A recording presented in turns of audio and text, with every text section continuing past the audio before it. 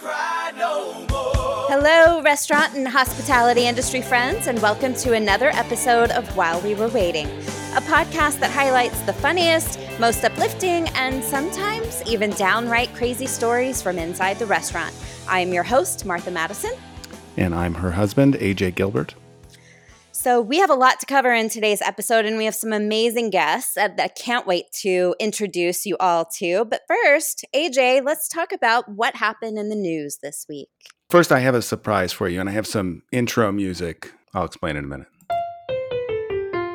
So I promised Charlie we would include this for giving us quiet time. This is her piano playing.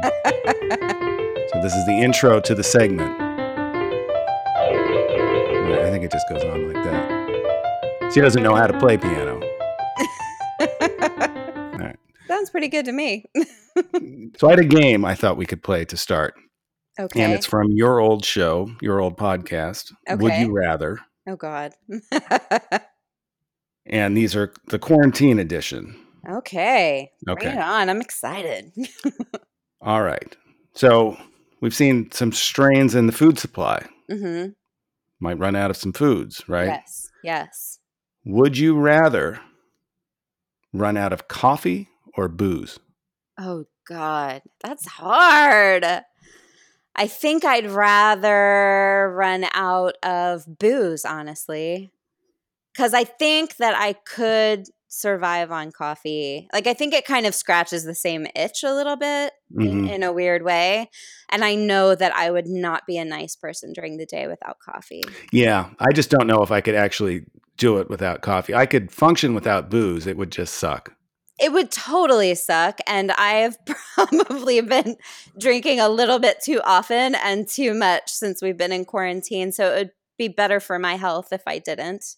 Okay. So I would make the choice to salvage my health. Yeah. All right. Coffee it is. Coffee it is. Okay. If we ran out of beef, chicken, pork, pizza, would you eat octopus? No. I think octopus is so disgusting. I don't understand everyone's infatuation with it. No, but it's a whole thing in the culinary world about who can actually make octopus good. That is not something that I want to eat at all, ever. I like it. When I found out they were smart, I started to feel bad about it, but I like it. But you eat a lot of weird stuff. Like you would pick like yogurt over chocolate cake as a dessert. Like I don't understand that at all. Okay, this is not food related. Okay. Would you rather be quarantined with your family, your immediate family, in a 3,500 square foot house in Texas or an 800 square foot house on the beach in Malibu? Oh, definitely Malibu. Yeah. I actually am someone who likes to spend time with my family, even my chatty 6-year-old who drives me nuts sometimes. But to be able to look out the window and see the beach, I mean, that makes quarantine feel less quarantine-y, right? Yeah. All right. Well done. You? All right. You? I have to answer these two? Definitely the beach. I eat octopus. I probably prefer it to a lot of those other things. And coffee. Yeah. So we agree on everything but the octopus. Well, okay, you know what? You should marry me. All right. Wait. We have to play the outro from Charlie. That's the deal we made. Here we go. Okay.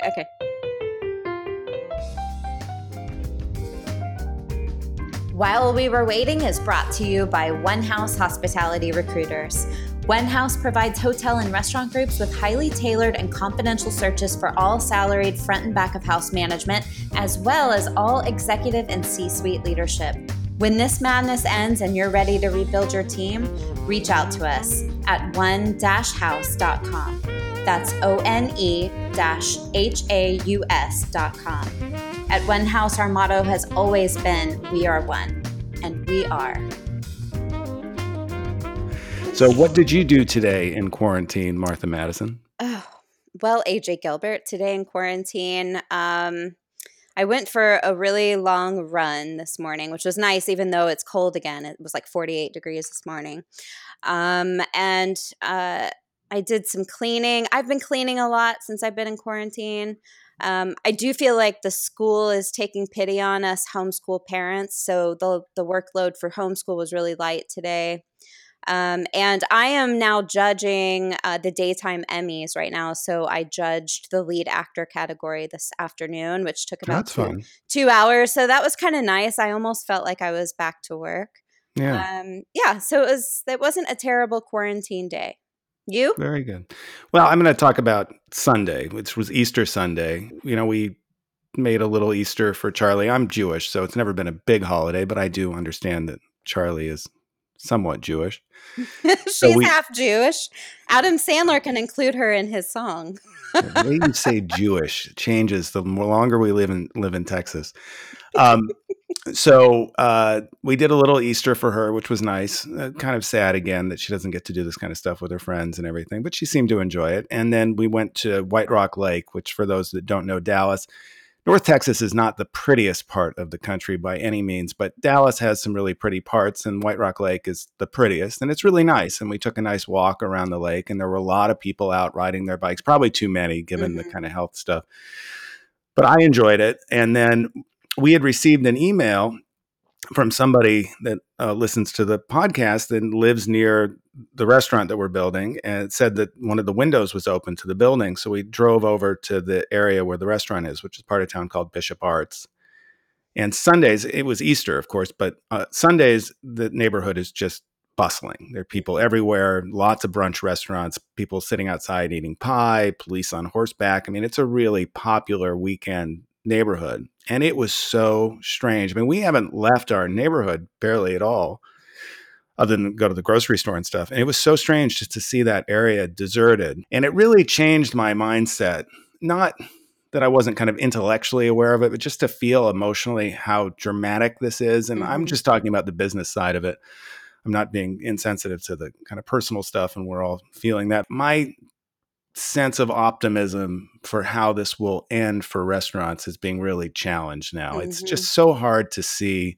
There's so much that needs to be fixed. There's so much time, so much back rent, so much lost sales, and then so many people losing their jobs throughout the economy. It seems very grim to me. So I spent most of Sunday afternoon just really reflecting on, wow, this is just going on and on. Yeah. Yeah. And I think I felt a lot of that, and I am feeling a lot of that as well, especially after hearing Gavin Newsom today talking about, some preliminary ideas about, disposable menus and servers wearing masks and gloves and, all this stuff that really takes the personal feel and hospitality out of the restaurant. Like, that does not encourage me to want to go out. I'd rather just cook at home. And so, I'm really, and I know that the vaccines aren't going to be ready for at least a year. And so I'm really looking to and hoping for, in my miracle hope that, that we'll get some form of miracle treatment, that will at least keep this from being lethal. That one of these, drugs that they're testing may have some kind of effect. I mean, I really see that that's kind of the only. And I think that's what it is. It's just a hope. I mean, there's no reason to believe that will happen now. And the idea of a waiter wearing a mask or throwaway menus and all this stuff. I mean, these might have some health benefit. I feel like restaurants, to make money, so many things have to go perfectly well, meaning the weather has to be good. The home teams can't be playing in playoff games. There have to be no kind of unusual things going on. And, you put a pandemic and people's fear of being close to each other in an environment with people eating and all these health precautions. It's just so hard to imagine that could work. I can't visualize it. And maybe it's because I haven't figured it out yet. And maybe there are some very clever people that are going to figure out how to make this work. And I certainly hope so. So I would say that, some kind of miracle therapy that allows people not to be so scared of getting sick, or, some very clever way to make restaurants work. But I just don't see it otherwise. I don't see it either. But, hopefully we'll get a vaccine sooner than we expect, or an effective one, or some kind of treatment. Yeah. So anyway, on to happier news. I don't know if it's happy news, but Yelp. Yelp got a comeuppance this week. Well, they still are operating, but first of all, we recorded our podcast, and then I think a day or two later, after we were saying that Yelp shouldn't exist, we saw that they laid off 2,000 people, or they laid off 1,000 and furloughed 1,000, and that was that's just terrible. I don't think there's any estimate, and just for the restaurant business and for restaurants in San Francisco and the places that Yelp is headquartered, that's 2,000 less people that are going to be able to go out to eat and until they find new jobs, and it's just not good for anybody. So there's no upside to 2,000 people losing their job, but if there was an upside, if there was, it's Yelp. It could be a better company. Right. So if 2,000 people had to lose their jobs, I'm glad it was from Yelp. Speaking of somewhat predatory companies, I wanted to play you this ad from Grubhub. Oh, great. Restaurants are our family, the cornerstone of our communities. And our family needs help. Right now, they're facing a crisis, and they're counting on your takeout and delivery orders to help them through. Because if we don't treat restaurants like family today, they might not be around to treat us like family tomorrow. Grubhub. Together, we can help save the restaurants we love.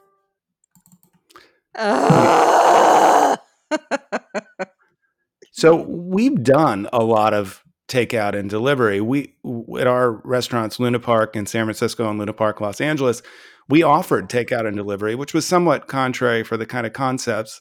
I'd worked in New York. We'd opened a restaurant there. And a lot of the restaurants in our category did delivery because it's so easy there, because the city's so dense. And I thought this would be fun to try in San Francisco. When we started was before Grubhub and Uber Eats. And it's not a great business. There's the check averages are really low. It takes a long time to get the food to people. The labor costs are relatively high. But as an adjunct to a full service restaurant, there's some value to it until you pay a 30% commission to deliver it. And what Grubhub is not saying in that ad is that if you go to Grubhub and you order food to save the restaurant business, the restaurant will be paying Grubhub 30% of that check. So if you're ordering $100 worth of food, $30 is going to Grubhub. Right. But what I think most people don't understand who don't work in the restaurant industry is that if you spent $100 at the restaurant would only profit between $5 and $10 on that sale. So you're basically saying to the restaurant, not only do I want to take all of your profit, I want to tack on 20 more percent to that so that I pick up your food and take it to somewhere, where I also can't guarantee quality because I don't work for you or your brand. And then I'm going to go and use that money to make a commercial about how we're here to save the restaurant industry. It is so infuriating. So if a restaurant is up and running and they've got people in the dining room and they do some Grubhub or Uber Eats, that 30%, because the cooks are going to be there anyway, there's going to be some front of house labor there anyway. They have to add in about 10% per packaging, but it still makes a little bit of sense. They might make a few dollars. They're barely making anything. As soon as you don't have a dining room and everybody's cooking, and if that money is going to Grubhub because they're running national ads to ask people to do it, it is not helping the restaurant. The moral of this story is if you want to order takeout from your restaurant to help it survive, and God, I hope you do, call the restaurant directly, swing by. Everybody's doing, no contact pickups now. That is the best way for your dollars to be spent in a way that actually benefits the restaurant. And honestly, it's safer this way. You don't have a middleman who has no food and beverage handling experience putting their hands all over your food. Mark Cuban started a website to help track the federal government's distribution of these emergency loans, the PPP loan and the emergency disaster loans. Mm-hmm.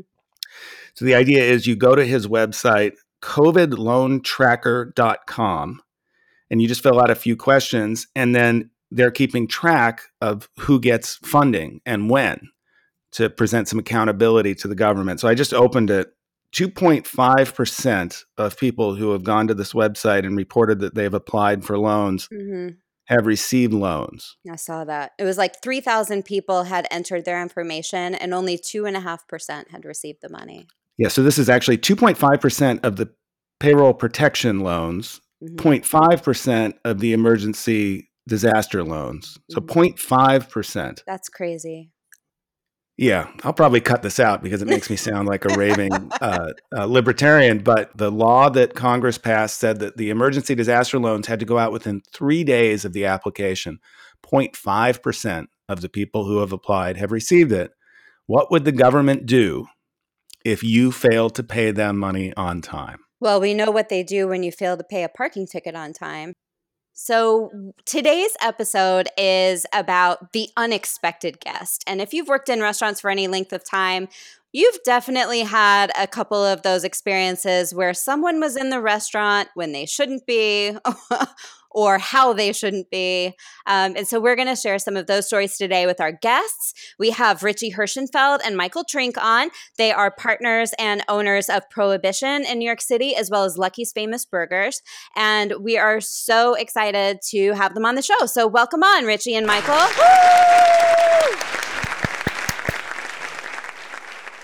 So you guys have been in the New York restaurant bar industry for a long time, and you've worked at some really interesting places. Well, I met Richie in 1989.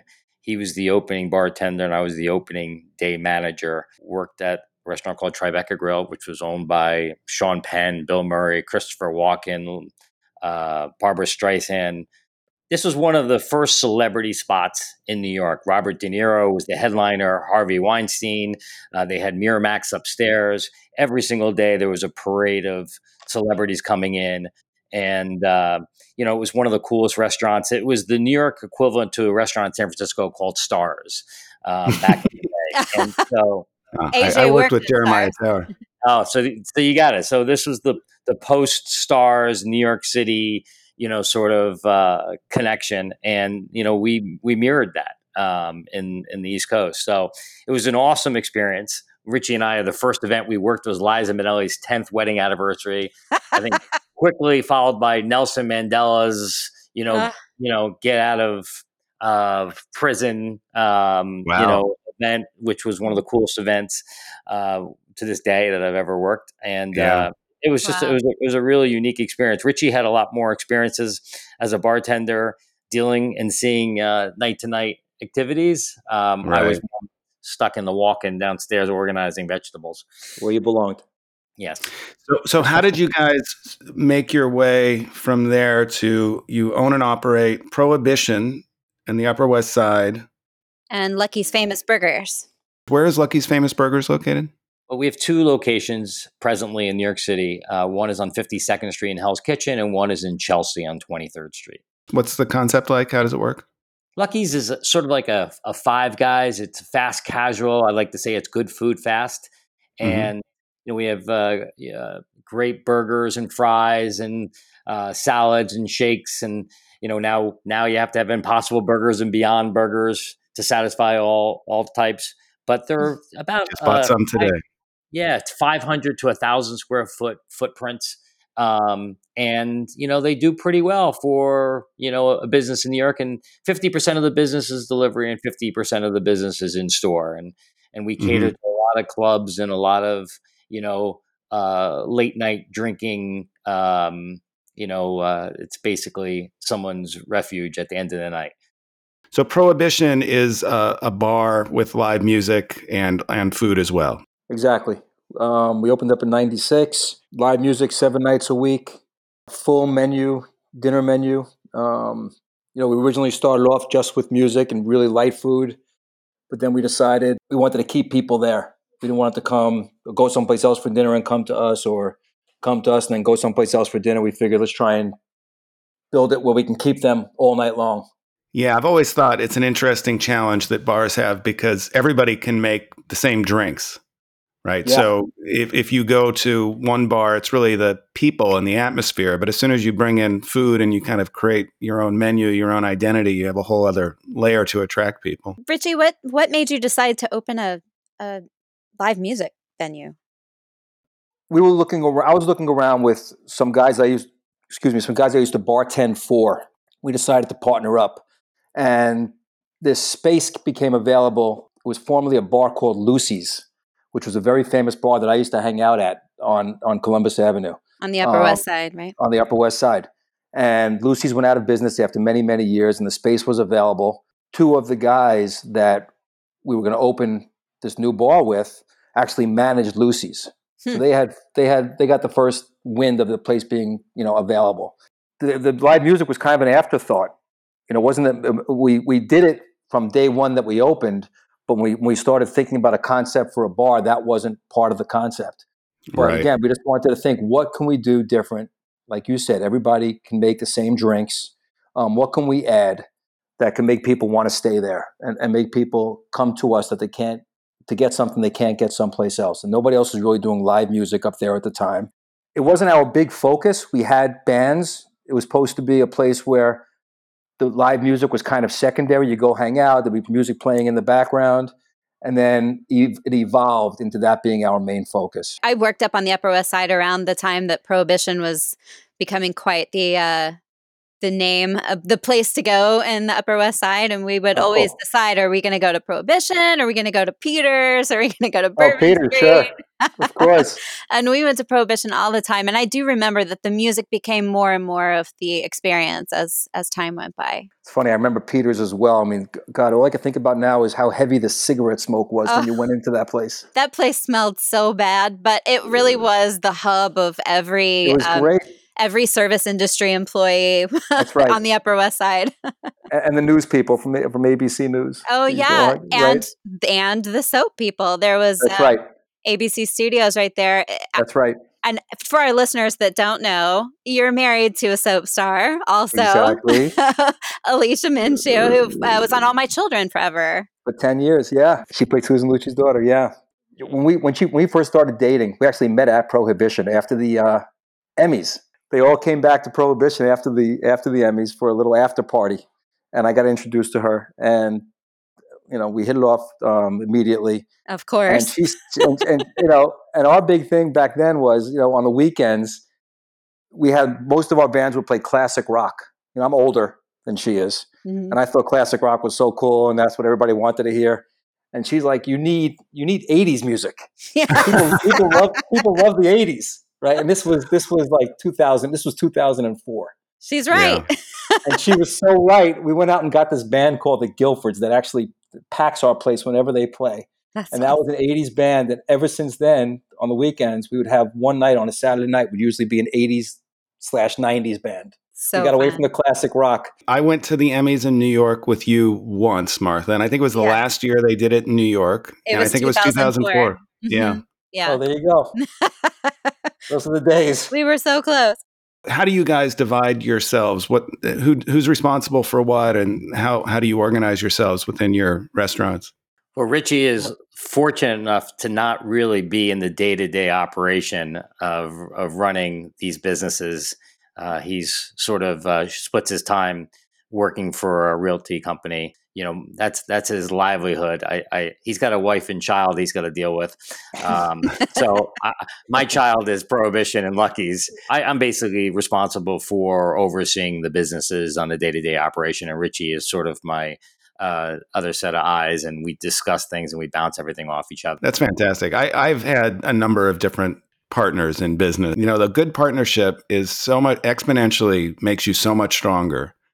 Well, the great thing about our collaboration has always been there's never been an ego involved. So nobody had to be right. I could have been thinking one way and figured this 100% is the way we should do something. And then Mike would come back and say, and I'd be so set in that thinking there's no way that I'm wrong.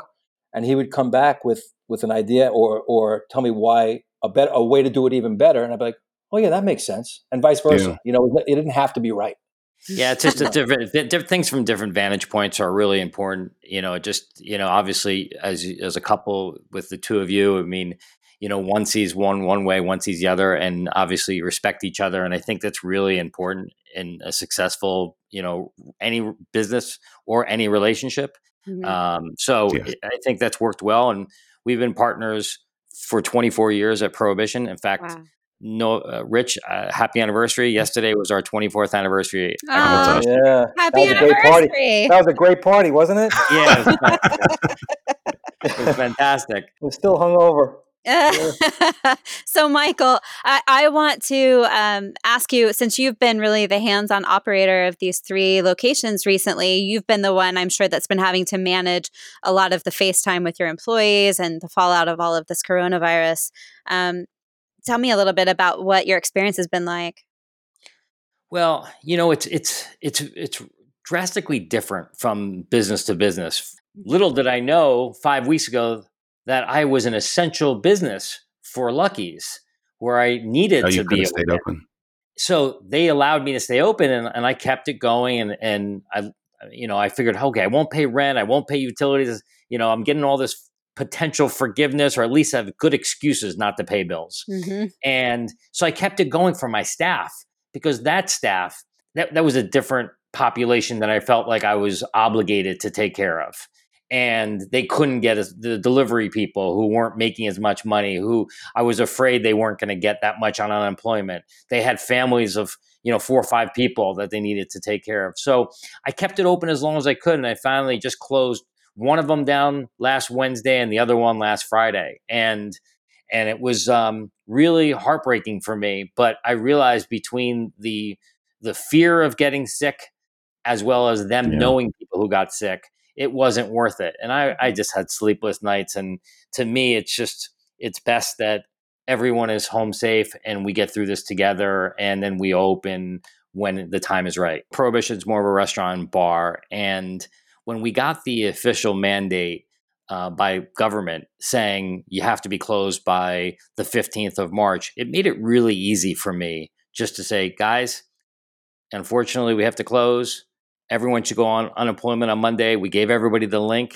And that particular Monday, which I believe was the 16th of March, everybody signed up, and everyone's been getting, I believe, their compensation or their benefits within a week. They're kicking in the $600 Mm-hmm. on top of that. Yeah. And in the New York area, they went from 26 to 39 weeks as of the other day. Oh, wow.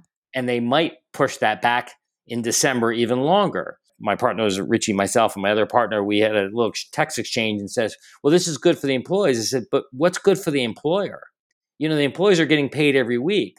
The Yeah. employers are worried about, when are you going to reopen? Are we going to get, are we going to be able to negotiate our rents? Are we going to get some, forgiveness and loans?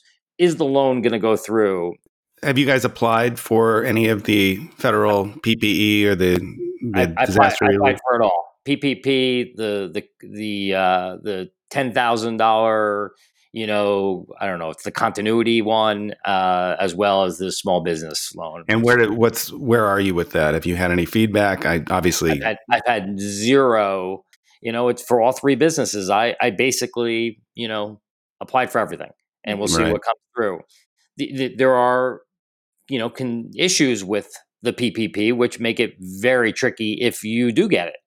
After 24 years of not having any debt, the last thing I want is all of a sudden to have $75,000 or $100,000 in debt. Exactly. I think this And is a big problem. we're going to have 50% of business, and I know I heard you say, Martha, a couple times in these calls that 50% just won't do it. I don't Yeah. care if I cut my rent in half; it's not going to make a difference. That's. We're not really doing this for the fun of it anymore. In 1996, when we first started out, the margins for owning a restaurant in New York, you were hoping that you'd make around 20%. Right. That was the neighborhood of the profitability back then. Not anymore. Then it was 2005. It was 12 to 15%. Well, I'm going to tell you, in 2020, if I make 4 to 7%, I'm happy. What are you expecting? What do you think is going to come next for the businesses? It's April 13th, and we've only been going through this for about 3.5 weeks, right? And so another 4 to 6 weeks, which is probably inevitable, as the timeline that's probably going to be the shelter in place, social distancing component. I think that is just going to be really embedded in the New Yorkers' DNA. It's going to become the new normal. My wife, she's a therapist, and she also works for the city. processing people who were getting released from Rikers Island. Wow. And Wow. these were jobs that she would do in person. And now she's very comfortable after a week of hiccups of working from home. And by the way, loving it. She doesn't have to get on a bus or a train. She doesn't have to go to a Starbucks with those 100 people. And that's why I do not think people are antsy to like, let's just open it up and flip a switch and everything's going to be fine. It's not going to be. And especially in 4 to 6 or 8 weeks from now, it's even going to be more embedded. And I said it to Richie the other day, his wife, my wife, they're not going to any public places. They're not going to Prohibition again until there's a vaccine. Mm-hmm. How many bars are going to have a cocktail called the vaccine in 18 months? Right. COVID. Here's your COVID for you. It's so true. Mike, write that down.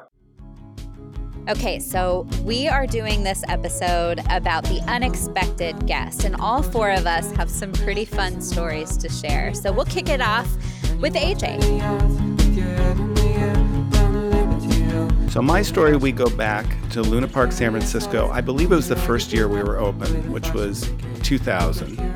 The restaurant is on Valencia Street in San Francisco, which is quite a pedestrian street, and there's a lot of street life, a lot of people out on the streets, and then there were bars and restaurants, so people walking back and forth, particularly on Friday and Saturday night. And my partner at the time, Joe, liked to invite street merchants in.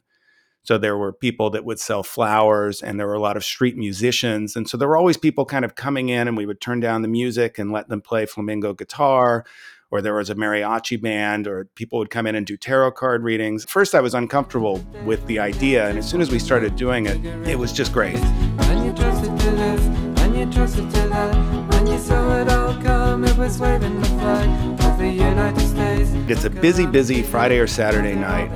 The front doors open, it was warm weather, and in rolls a unicycle. And the rider is wearing a suit that looks like it's made from kaleidoscopes. It's like a black and white suit with circles all over it. And he has a top hat that matches. He was wearing glasses that kind of were like blinking, that were illuminated glasses. And he rode his unicycle right down the middle of the restaurant, right past the bar, and dismounted the unicycle. So everybody in the dining room is turning, because obviously it's not often that somebody rides a unicycle into a restaurant, and then his clothing and his appearance, it's all very striking. He reaches in his pocket and takes out a giant roll of cash. And he just starts walking around the restaurant, handing out $2 bills to everybody who reached their hand up. So he walked past the kitchen and gave $2 bills to all the cooks, through the dining room and handed out $2 bills to the people at their tables, past the bar, handed out $2 bills to everybody. And you look around the dining room and everybody has like a $2 bill in their hand. They were brand new, crisp $2 bills. He goes back to his unicycle, he boards it and pedals to the front door. So the music's playing. It was probably the soundtrack to High Fidelity. We always want to play the music a little bit too loud. So the measure of if the music was loud enough was if you could really make out the lyrics. We didn't want it to be a nightclub, but we wanted the music to be part of the environment. The moment the unicyclist reaches the door, the music starts to fade out. It was just this coincidental moment that the song was ending.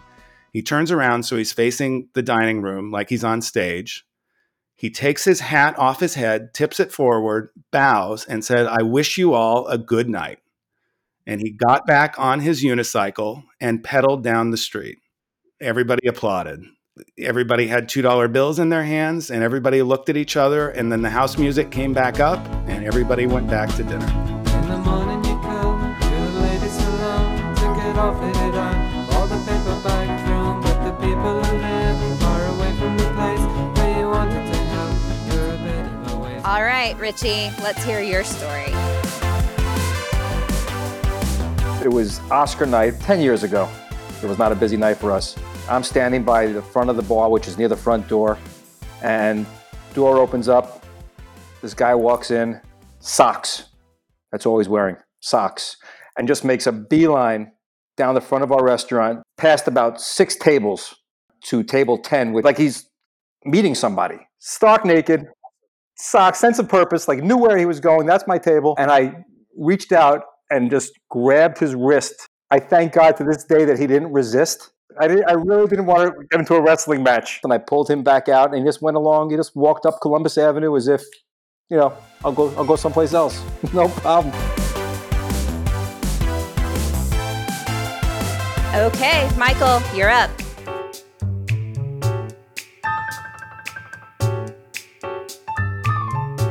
In 2004, I was in the planning stage of opening up a restaurant called the Capitol Grill. Capitol Grill was owned by Red Lobster, Olive Garden, which as of that day was a publicly traded company.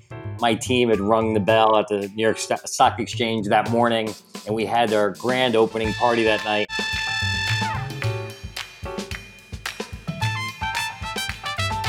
It was a very nervous day for me. I had all my bosses from all over the country there. There was 45 Capitol Grills at that point, and this was going to be their flagship location in the Chrysler Building. When the Capitol Grill does a new opening, they spend about $250,000 to plan for the opening. It takes about 3 weeks, and they bring a whole team in, and it's really done the right way. Everything is going perfectly. We're doing cocktails, hors d'oeuvres. Everyone is basically toasting to the tremendous success that this restaurant's about to become. And there's an area called the Tri-Lounge, which is a glass enclosed area in the main dining room. All of a sudden, over my earpiece, my manager says, "Mike, you got to come up here immediately. I need you outside." I said, "Up front or outside?" "Outside." I said, "Outside where?" "In the fountain." I said, "What do you mean in the fountain?" It's just come outside.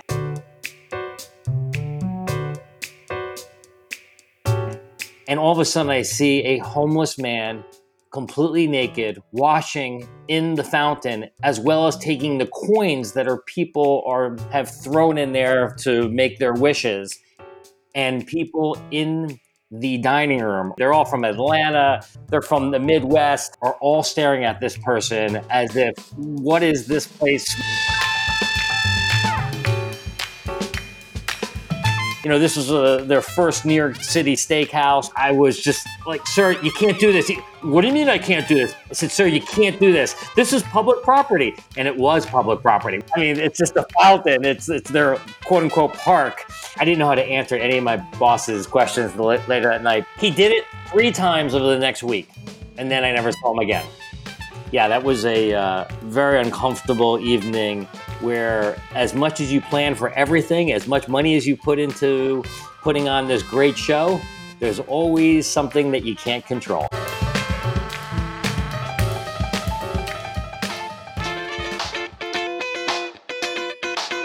So, Martha, tell me about your unexpected guest. Back in New York City, when I was working for Jimmy's Downtown on the Upper East Side, the staff at Jimmy's Downtown was invited to Jimmy's Uptown, which was actually in Harlem, to help with this huge dinner they were throwing for the Democratic National Committee. So we knew it was going to be a very important event and that there would likely be VIPs there. We were all really excited and not knowing what to expect.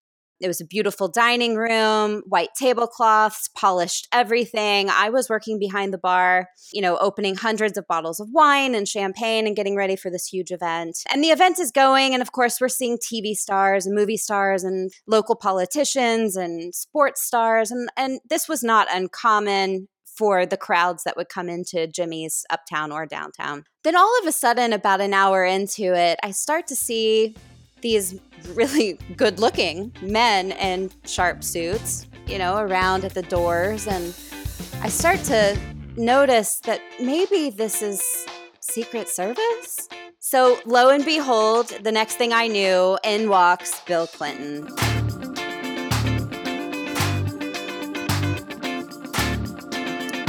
We were all a little nerve-wracked. I was conflicted at the time because I was still really pissed off at him for cheating on his wife.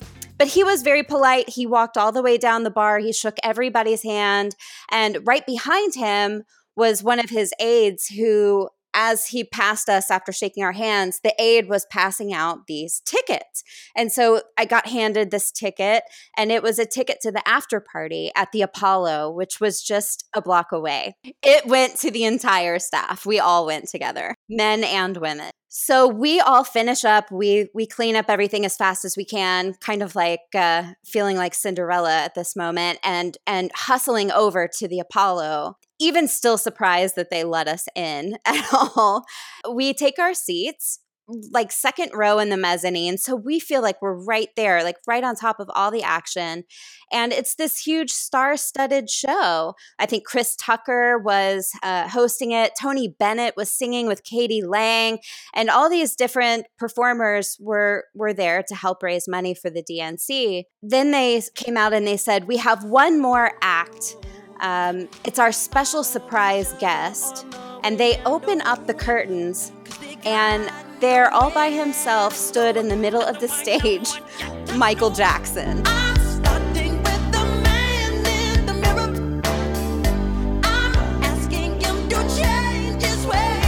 a 22-year-old bartender, and I'm sitting at the DNC after party at the Apollo with Michael Jackson. And he starts singing Man in the Mirror. And I opened my LG flip phone and I called my mother. And she's like, what? And I said, just listen, it's Michael Jackson. And I held up my phone while we all sat there with our jaws all the way to the floor. And I just could not believe that this was my life.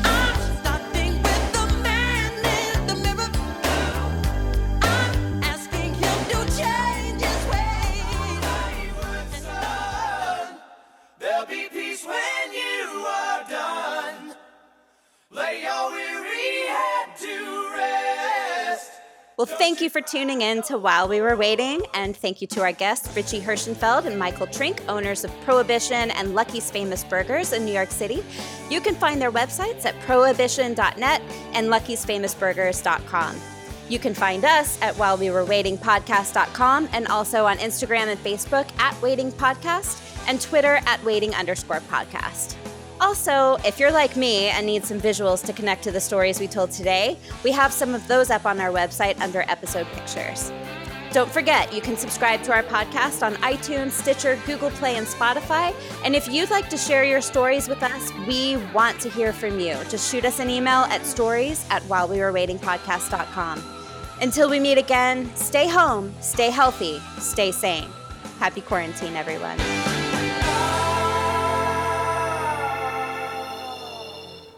Once I rose above the noise and confusion, just to get a glimpse beyond.